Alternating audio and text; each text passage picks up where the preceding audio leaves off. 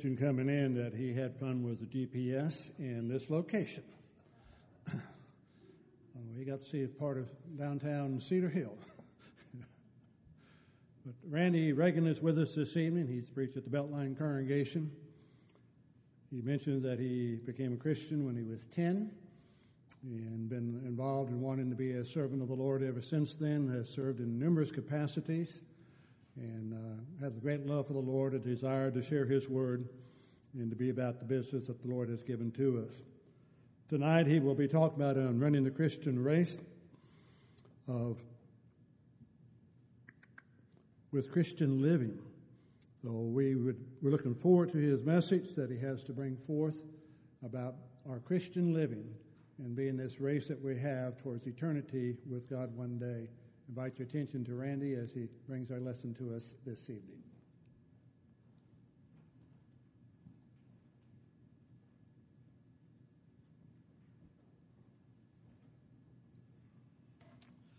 First off, let me thank you so very, very much for this kind invitation, for the opportunity to be with you and to share this time. But for me, it's especially gratifying to see old friends, and I use that term old in the absolutely best way. But some I have literally known since I was a teenager. Others I've known for well over 20 years. And so that always lifts me up and encourages me, and I enjoy so much spending time with brethren and studying important truths that we can learn and grow from. There is every intention every time we gather together as God's people to in some way grow stronger, grow richer, grow better in our service to our God. I absolutely love my subject, because it is a subject that is very, very prevalent, especially in the New Testament. The very first sermon ever recorded by our Lord in Matthew chapter 5, and you can be going there, because there is no better preacher to follow than our Savior Jesus Christ. And Jesus preached on this very topic. But in addition to that, when you think about it, 2/3 of the New Testament is written concerning us living a Christian life. You have the Gospels, you have Acts, which gives us the beginning of the church, but then starting in the book of Romans all the way to the end of the New Testament, we are constantly being reminded of how we are to live as Christians. And so saying that, you will understand that I've got so much more material than I could possibly cover. In fact, I redid our study tonight about 3 or 4 times, because I kept saying, well, that's too much. That'll go too long. And then I started looking at the other topics and said, well, I can take that out because that's already been covered. So hopefully, whereas we will from time to time probably cover areas that some of these men have already covered, I wanted to make sure that our study focused on material that would help us in our day-to-day lives. Because see, from the very moment that we become a child of God, the very moment that God adds us to the church, we start living our Christian life. And it is from that moment forward that where we spend eternity will be determined. 2 Corinthians chapter 5 and verse 10, the Apostle Paul said, we must all appear before the judgment seat of Christ, that each one of us may receive the things done in the body, according to what he has done, whether good or bad. So our Christian lives are going to determine whether we go to heaven or we receive damnation from our God. That's how very, very important this particular subject is.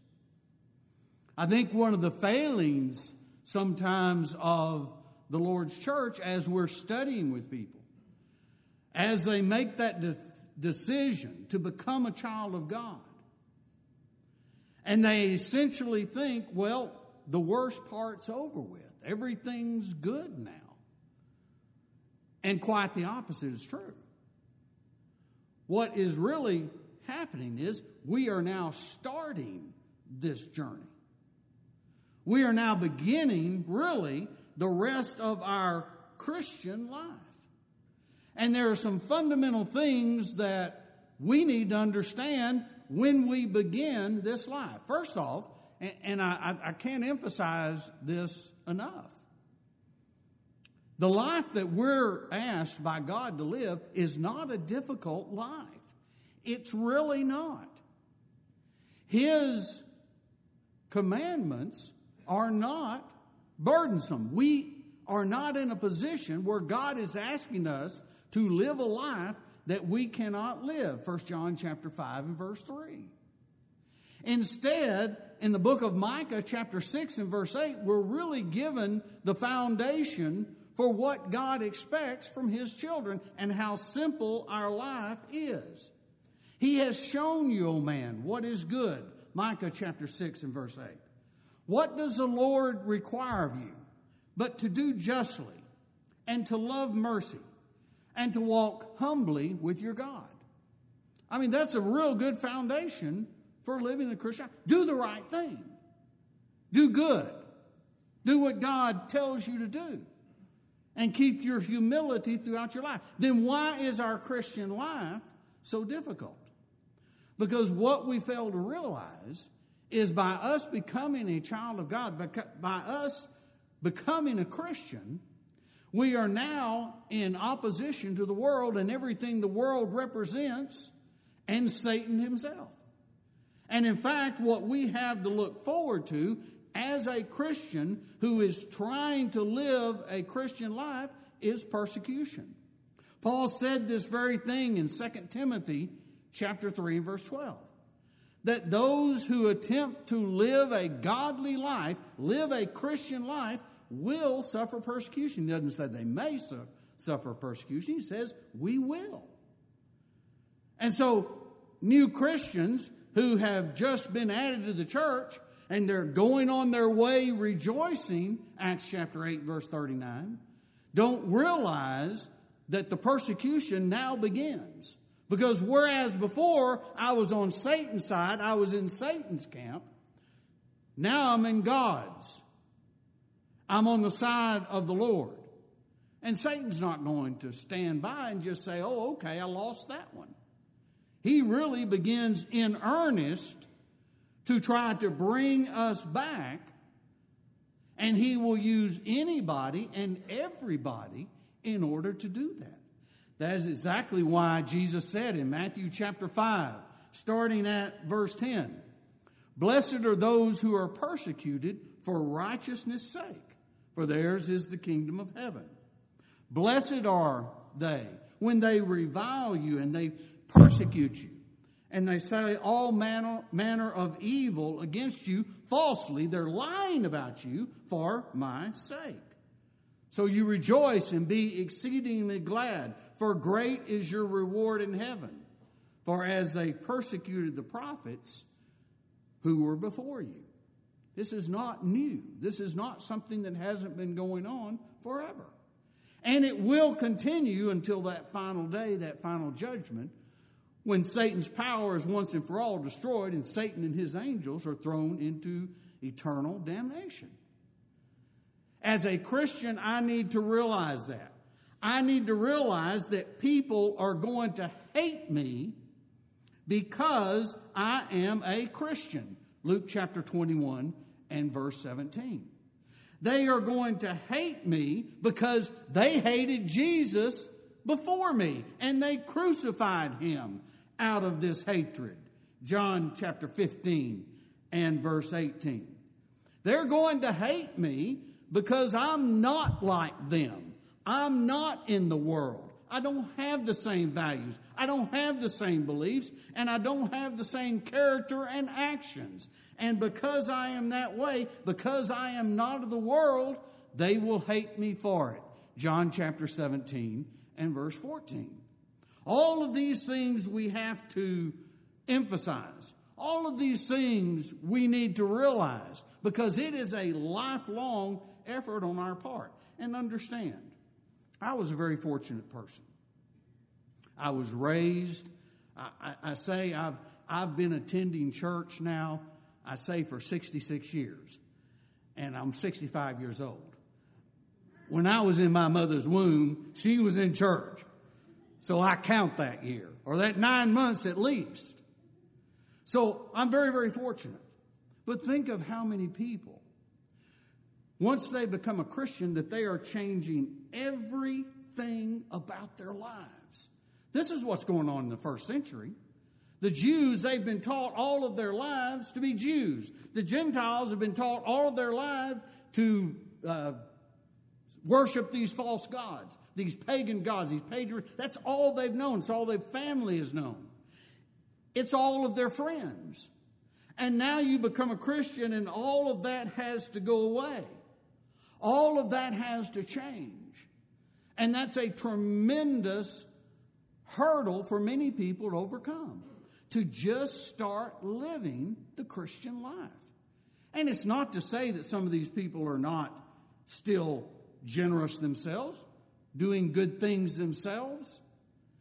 But when we start having to go against family, when we start having to go against lifelong friends, when it affects our jobs, when it affects every aspect of our life, the social, it becomes rather daunting. But understand, it's not the Christian life. That's not the problem. That's not the hurdle. What I have to overcome is me.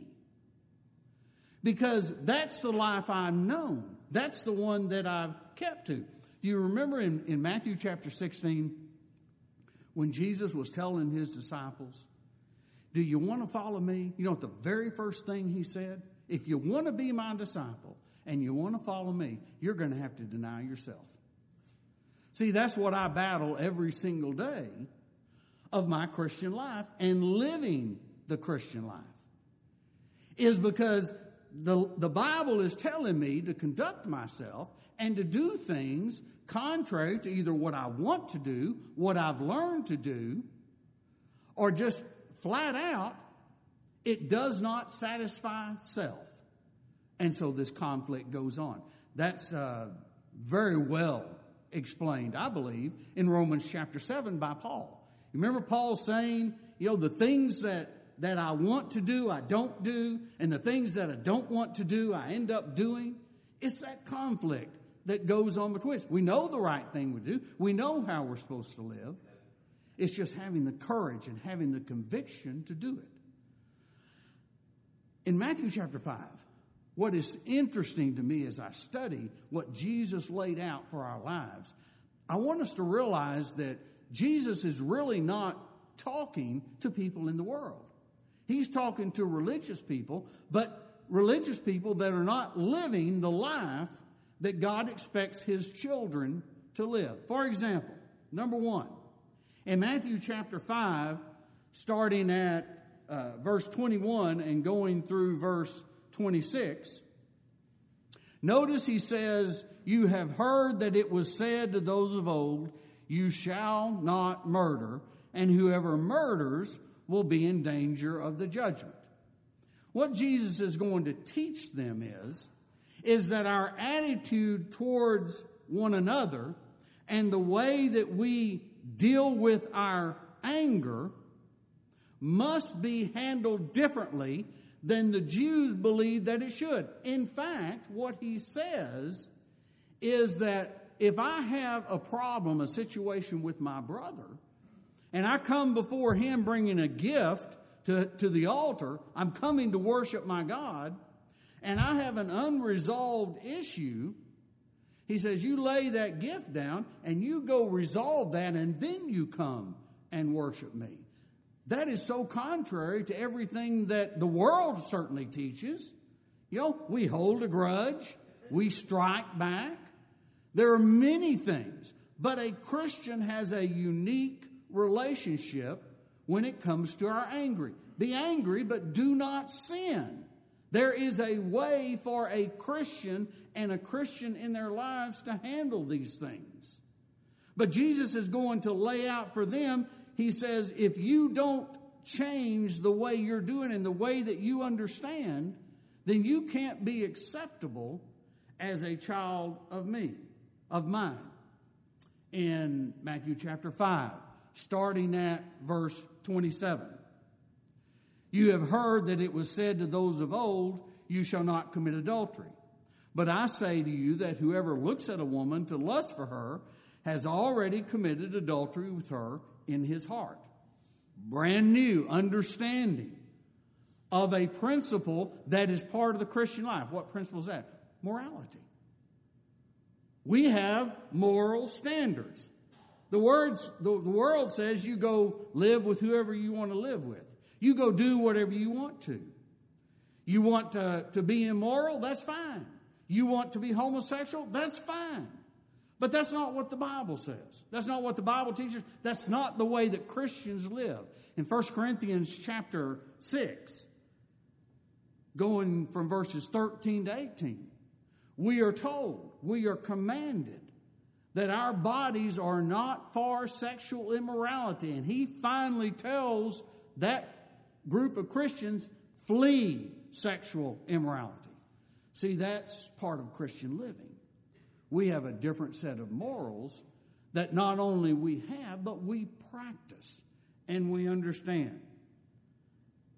In Matthew chapter 5, starting at verse 33 and going through verse 37, you have heard that it was said to those of old, you shall not swear falsely, but shall perform your oaths to the Lord. In other words, just don't lie. He says, no, it's more than that. He said, be a person of your word.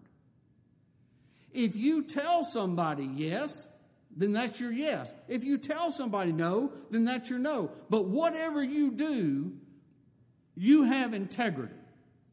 I think one of the biggest disappointments that we can have in Christian living is dealing with a fellow brother or sister in Christ who does not have integrity and who is not true to their word.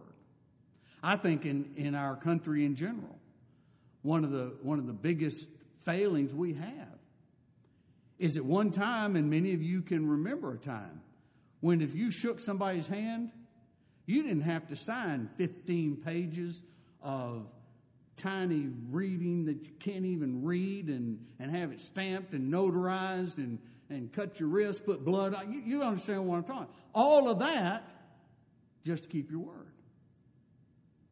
You know, our word is our bond. Christians are that way.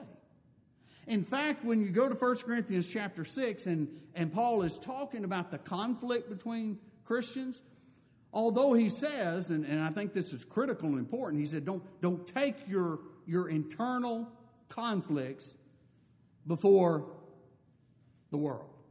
Keep it in-house. But you know, the best thing out of that whole text to me is Paul says, you know what? When you're dealing with others, even if you have to suffer wrong, do it. Do it. Be the bigger person. Have some integrity. Have some personal integrity. And realize that it's not all about who wins. And how many times have we seen that in and out of the church? It's all about, I've got to win. I've got to dominate. I've got to be declared that I am superior. And Christians are not that way. Our lives are not that way. We're going to get to that in just a second. Revenge. Getting even. You have heard that it was said, verse 38, an eye for an eye and a tooth for a tooth. I think one of the things that we even still don't get today, because we hear that quoted extensively, and talk about how important that was to the old law. Eye for an eye and tooth for tooth was never about revenge. An eye for an eye and a tooth for a tooth was about justice. And that's what they never understood. Well, see, Christians are not about getting even. I've heard people say, I don't get even, I'll get ahead. Well, that's the world talking. But Christian living doesn't do that. Christian living doesn't need that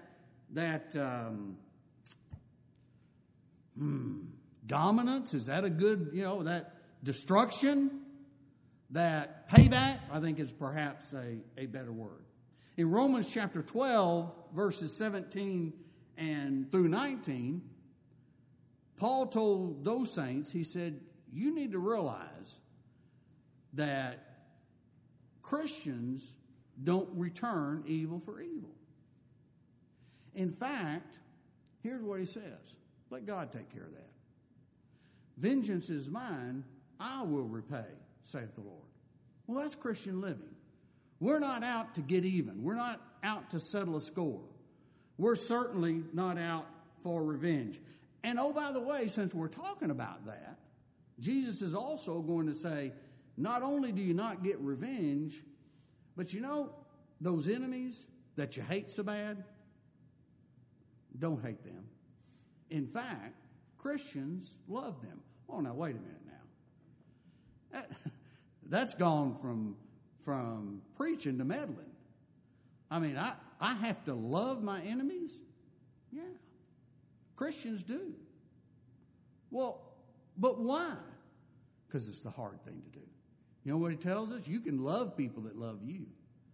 But if you really want to show me something, love somebody that hates you. Love your enemy. Love somebody that's trying to hurt you. Then your Christianity comes out. Then who you really are is exposed. Because the way to defeat wickedness and evil is always with love. And that's what Christians do. That's what we stand for. So if we have somebody that hates us, okay. That happens. Again, in our reading from Romans chapter 12, Paul tells them, he says, if you can, live peaceably with everybody, verse 18. But, sometimes you can't. But you don't hate them, and you don't strike back at them, and you don't try to get even. Christians, and part of Christian living, is our generosity.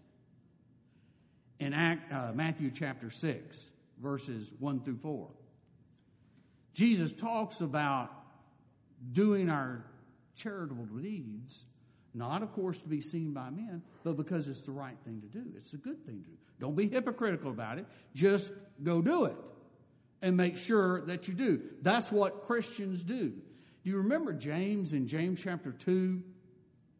As he described an assembly, he said, this poor person comes in and you kind of, push that person to the side and you really, just kind of sit over there. And then the rich person comes in. Oh, we want that person up at the best place.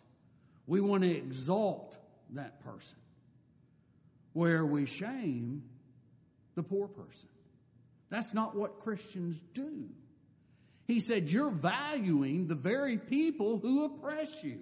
But then he gets even more meddling, if you will. He speaks about that in the early part of the chapter, but then when you go to the latter part of the chapter, he talks about brethren.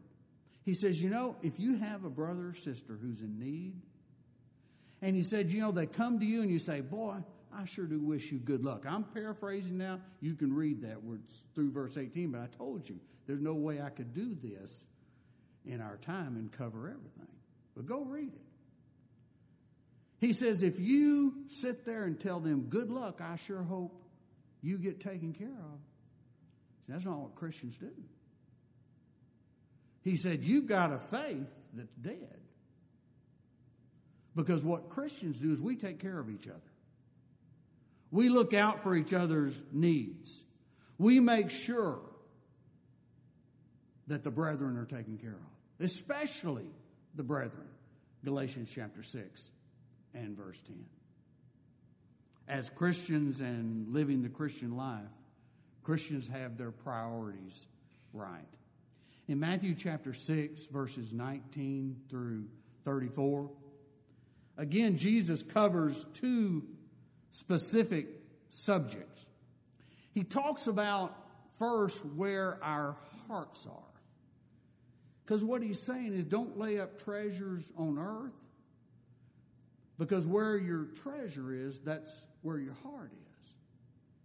He said, rather what you do is you lay up treasures that get you to heaven. That's what a Christian in their life is about. We don't set goals to be wealthy. We don't set goals to achieve milestones that we might receive the praise of men. Because even if we do that, and he had talked about our light and how that light was to shine in chapter 5, and how we were to let people see our works, but it was not so that we could be glorified. It was to glorify God. Well, Christians are not so driven for a job or a promotion or a home or vehicles or wealth or whatever to the extent that it damages their pursuit of the only goal that matters, and that's to get to heaven. Because absolutely nothing else matters. Christians living the Christian life have their priorities right. That's a big struggle in the Lord's church. We see it every day, even among our families. Very rarely do you see parents stress and encourage, and in fact, if I can say this, and I'm getting a little bit ahead, but I'm just going to touch and we're going to go on. We'll hit it again. Insist that their children understand the Bible, the teachings of the Bible. You don't see memory verses much anymore among the children. You don't see homework. When I was growing up, we had homework at church.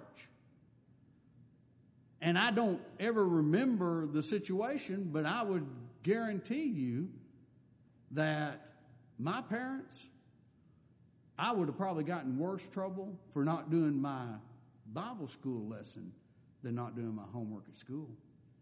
Because that was the important thing. And I knew it, and they emphasized it. And we need to do that.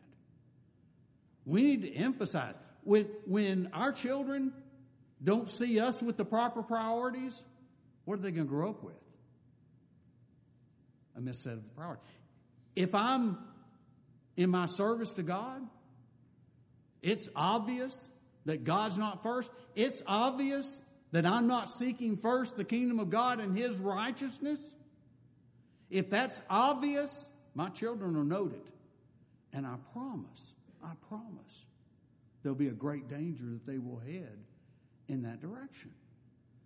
And he had told those listeners gathered, he said, all the things that you think are so important, what you wear and your food and all these things, he said, God's going to take care of that. Don't worry about it. God will take care of it. Christians and the Christian life has its priorities right. And last in our study of Matthew 5, 6, and 7 is the golden rule of Matthew chapter 7, verse 12. Because Christians do unto others as they want others to do unto them. Isn't that a good life lesson? Isn't that a good characteristic that I can incorporate? And every time I'm faced with a certain situation, I ask the question, before I actually do something, how would I want to be treated? What would I want them to say or do to me? And how would I be willing to accept that? Because if I treat other people the way that I want to be treated, then our treatment of other people would dramatically go up. But that's Christian living. Well, I've got a little bit of time now. I want to go into some other things and get real specific. Now about teaching in the epistles. Jesus laid the foundation, gave us some really good things to build on, but now let's apply it to us.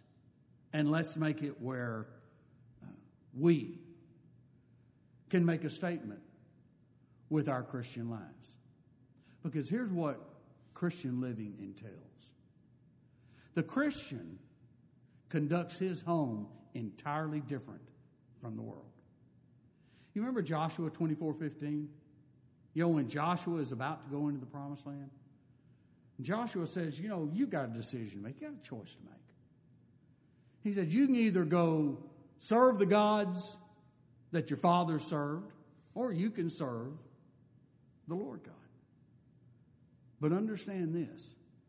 Me and my house, we're going to serve God. I don't think there's a better statement that a Christian can make with their lives to say, in our home, we serve God. In Genesis chapter 18, when God was about to destroy Sodom and Gomorrah, he said something that should stick with every one of us, whether we're a man or a woman, we're a husband or a wife, we're a child. It shouldn't matter. But listen to what God says. He says, I can't destroy Sodom and Gomorrah without telling Abraham about it, about what I'm fixing to do. And here's the reason that I've got to do that. He said, I know him. And he commands his children and his household after him that they keep the way of the Lord to do righteousness and justice, and the Lord will bring him to the place that he said he would. In other words, Abraham knows I'm going to do what that I say I'm going to do. And oh, by the way, he makes sure that his household follows those same things. Now, that's what Christians do. That's the way a Christian home is conducted. And so it means, obviously, that parents, if there's children involved, they have to be parents. And they have to. And parents teach children. Fathers bring children up in the nurture and the admonition of the Lord. Ephesians chapter 6, verse 4. We train them up in the way that they should conduct themselves for the rest of their lives. Proverbs chapter 22 and verse 10. And we conduct our home in a way that not only do we teach them literally day and night, but everything in our home reflects back on God and makes them focus and see God. Deuteronomy chapter 6, verses 6 through 10. Now that's the way Christians live. We don't have children sitting there telling their parents who the boss is. That's not a Christian home, and that's not a Christian life. Children are children. Children need to be taught. Children need to be instructed. Children need to be disciplined. It's part of the training. It's part of helping them to grow up. And a key component in a Christian life is the older women teaching the younger women, the older men teaching the younger men, and absolutely it should be the fathers. And my father taught me, make no mistake, but brethren, I had elders who taught me. I had older women who taught me in Bible class. I have been taught all of my life about God, how important God was, how important He always should be in my life and every single thing that I do. And it was imparted to me nonstop how serious this was. And you know how I knew how serious it was? Because it was serious to my parents. In all of my life, true story, in all of my life, never one time did I walk into any part of the house and say, Daddy, are we going to church today? You kidding me? Why would I think that we weren't going to church? That thought would have never come in my head. See how fortunate I was? See how grateful I am?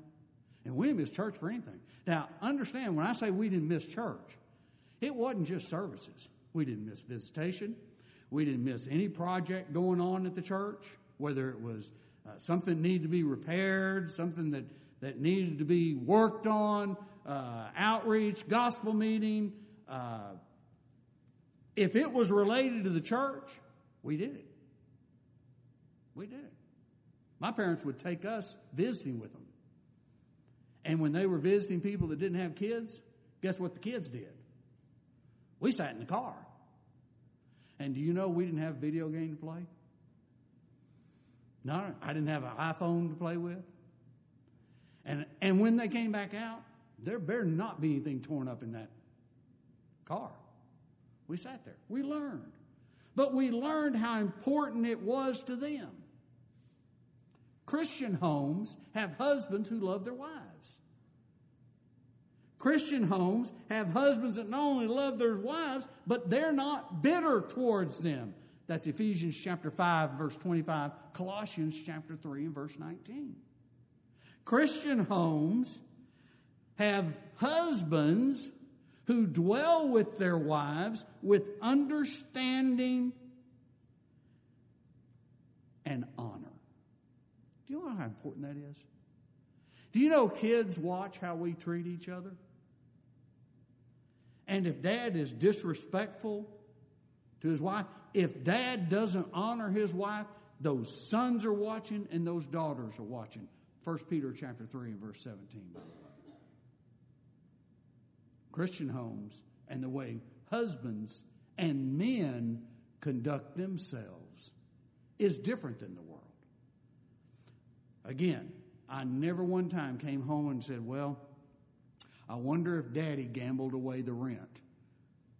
Or I wonder if Daddy went on another drunken binge and we can't pay for the electricity.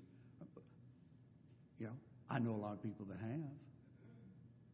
I know a lot of people not blessed. But Christian homes are not conducted that way.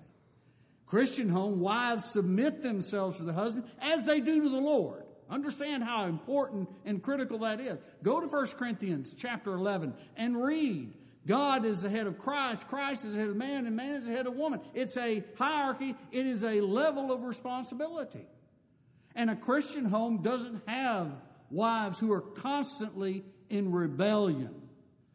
I know of a Christian home one time where the husband was trying to raise the boys so that they understood their responsibilities and roles as men in the house. And it came time to say the prayer at the meal, and the wife looked up and said, well, why can't I say the prayer? You can't have that stuff. And this was a woman that was raised in the church all of her life. Christian homes and the Christian lives is not a life of rebellion against authority. Why would a wife put herself in that position? She certainly wouldn't with the Lord. But women are to love their husbands, and they are to love their children. Titus chapter 2 and verse 4. And most of all, in the Christian home, marriage is honorable and the bed is undefiled. That means we're faithful to each other. And that is not what the world does. But that's what the Christian does. I cannot fathom a reason for somebody to be unfaithful. Can't. It all comes down to selfishness. It all comes down to I'm not going to live the way God has told me to live. I'm not going to conduct myself the way that God tells me to conduct myself. Now, I understand that's not the world now. That's not what the world tells us. If she burns the toast, go have an affair. If he works late, go have an affair. I actually knew, and these are true stories, a woman that was struggling in her marriage. And so she went to a professional counselor, marriage counselor. You know what his recommendation to her? You need to have an affair. That's the truth. She told me that. I said, you need another counselor because this guy's insane. Well, Christians value purity in their marriage.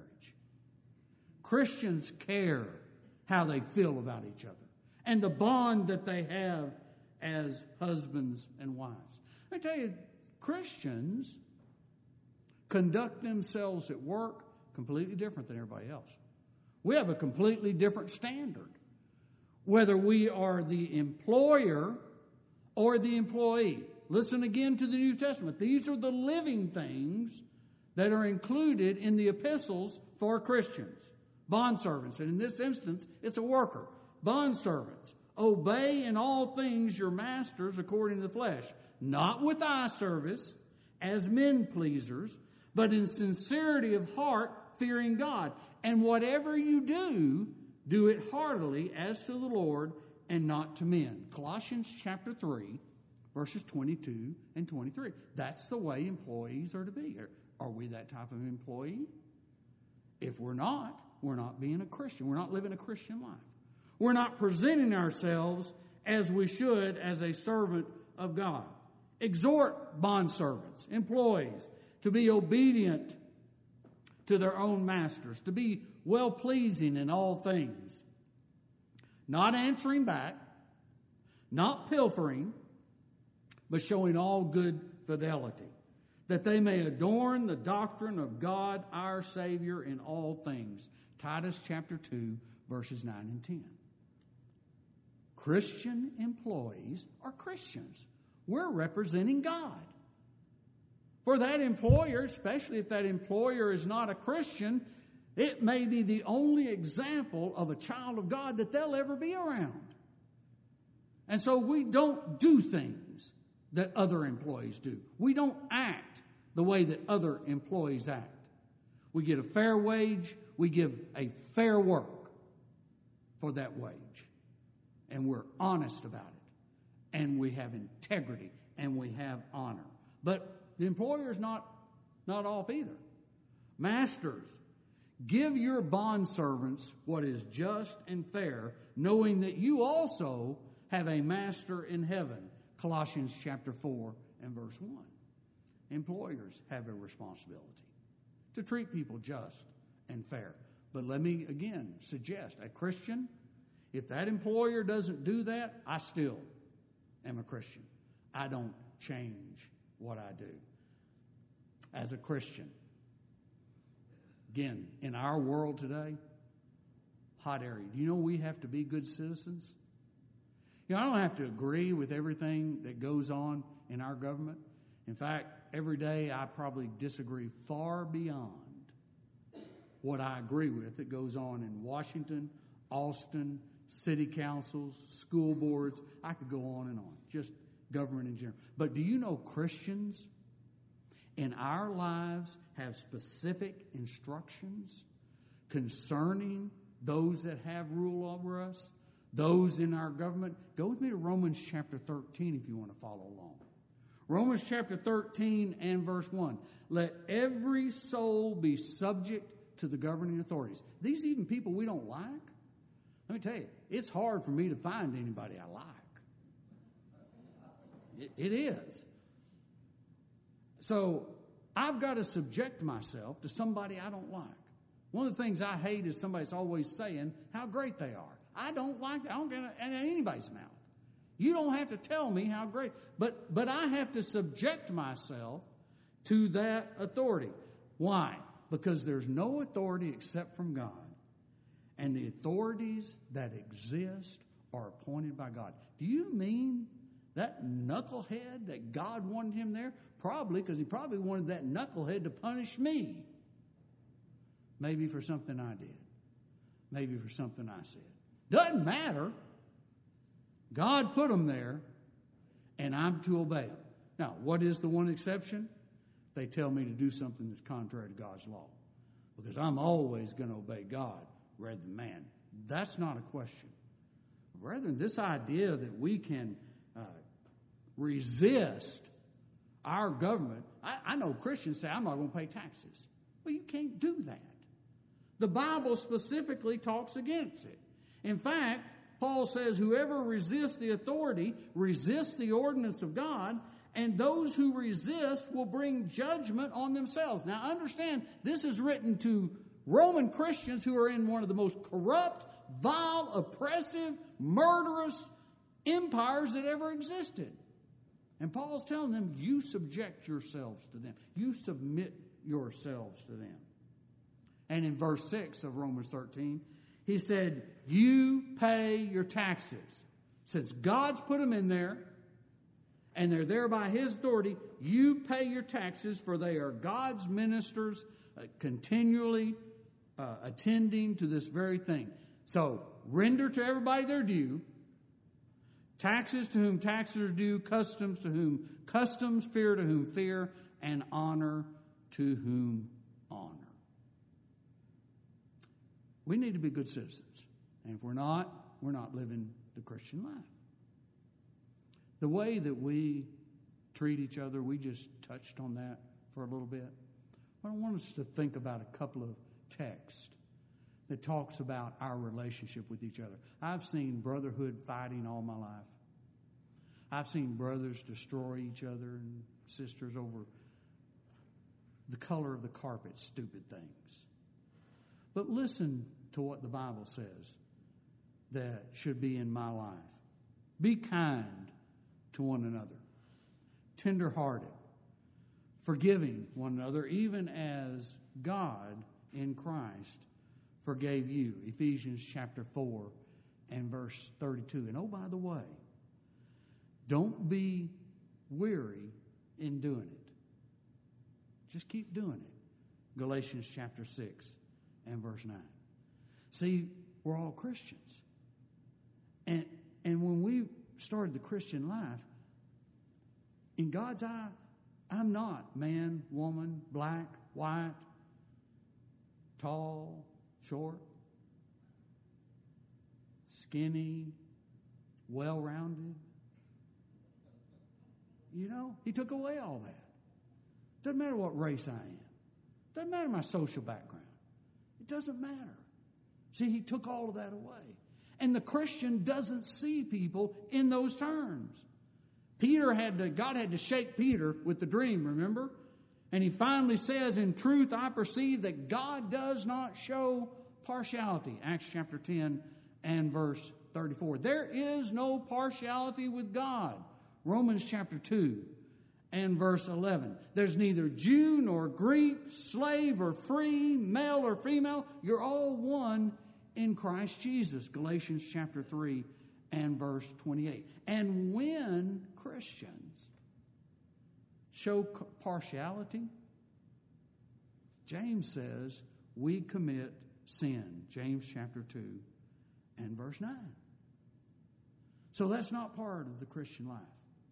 We don't see people as the world sees people. I got one other and then the lesson will be yours. Because this really sort of summed it all up for me. If somebody said, what's the main thing about living the Christian life? And my answer would be, the Christian life is all about serving. Serving others, serving God, serving my family, serving my friends, serving the Lord's church. It's just serving. If I'm serving everybody else, then I know I'm like the Lord. I know you remember John chapter 13. Jesus comes and washes the disciples' feet. Comes down to Peter, and Peter said, you're not going to wash my feet. He said, well, if I don't wash your feet, then you don't have any part. He said, well, go ahead and wash me from the top of my head to the sole. And then Jesus said something real interesting. He said, do you know why I did this? He said, you call me teacher and Lord. And you say, well, for I am your teacher and your Lord. If I then, your Lord and teacher, have washed your feet, you also ought to wash one another's feet. I have given you an example that you should do as I've done to you, because a servant is not greater than his master, nor is he who sent greater than he who sent him. That's what it's all about. Christian living is about serving. About serving each other. About looking for ways that we can be of service. Everything we've talked about, from Matthew all the way through the epistles, is always about serving others. And if we can serve God rather than the world, we've got this thing. Luke chapter 16 and verse 13. if we can ever get to the point in our lives where we love the Lord our God with all of our heart, with all of our soul, with all of our mind, and with all of our strength, Jesus says, you do that, you'll build everything else on it. Mark chapter 12, verses 28 through 30. Love God. Love each other. Love His Word. Love His church. But we don't love the world or the things in the world, because that's not God. That's enmity with God. That separates us from God. It's not part of the Christian life. We have the best life in the world. I've told people, and I believe it with all of my heart,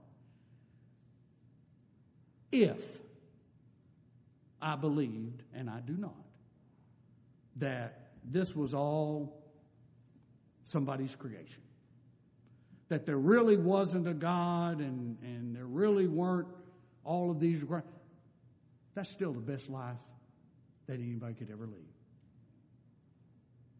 You can't, nobody's ever presented a better life. Honesty, integrity, morality, honor, respect, love. Love, love, love. You have love, you have nothing. 1 Corinthians 13, you can do all these great things, but if you don't love Him, it doesn't mean anything. It's better than faith. It's better than hope. Love never fails, 1 Corinthians 13, verse 8. That's the Christian life, and that's the life we're living. Set aside a time for those in the assembly this evening who may have a spiritual need of some kind, to which they would like to come before this assembly and ask the brethren here to pray with them and for them. You know, at one time when I was growing up, that used to always be, intimidating, because you always thought, well, if you came forward, I wonder what they did and who can I call to find out. But I think there's been a good trend that when we're struggling with life, we haven't done anything, we're just struggling. Things have hit us pretty hard. Devil's really knocked us down. And we just need our brothers and sisters to pray with us and for us. Just give me strength, give me help. I think that's the most precious gift that God gives us as Christians that we can have. You may be in that situation this evening where you just need the prayers of this family for something in your life. But I would never, ever, ever present any lesson that I would not say, if you are not a child of God, if you believe that Jesus is the Messiah, the Son of the living God, if you're willing to repent of your sins and confess your faith before this assembly, I believe that Jesus is the Son of God, will immerse you in water for the remission of your sins. The Lord will add you to the church this very day, this very hour. And you'll begin living the Christian life. It's a great life. It's a rewarding life. For one day, we will be reunited in heaven with our Savior and our Creator. If you're subject in any way, won't you come as we stand together and as we sing?